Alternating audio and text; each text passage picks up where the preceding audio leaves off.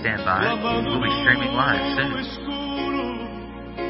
Correndo e olhando para trás. Please stand by. We'll be... Good morning. I invite you to turn in your Bibles to Ephesians chapter 2, and that's where we will pick up this morning. We've been walking through the book of Ephesians since last week, and it's a really power-packed book.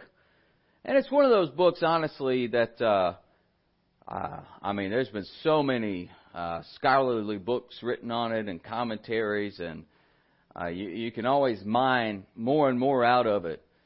So we're enjoying just getting into Ephesians chapter 2, and it's really blessed us so far. The question for this morning is, what are you living in? What are you in? What are you living in? Because you see, Paul in Ephesians chapter 2, many times, uses the phrase, in Christ. Okay? It's this concept that in Christ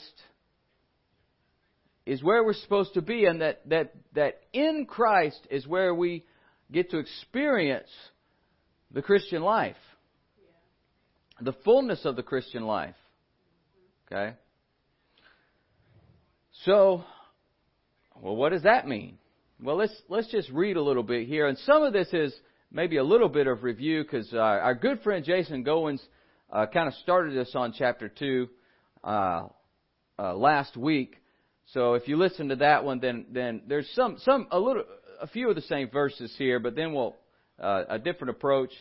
But in verse 1, Paul says, "As for you, you were dead in your transgressions and sins, in which you used to live, when you followed the ways of this world and the ruler of the kingdom of the air, the Spirit who is now at work in those who are disobedient.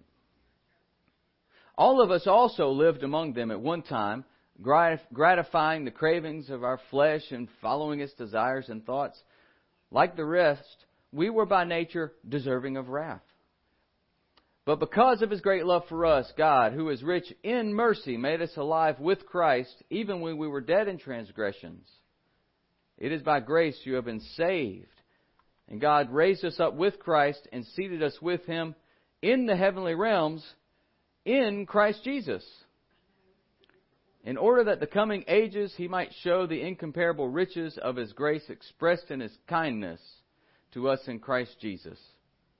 For it is by grace you have been saved through faith, and this is not from yourselves, it is the gift of God."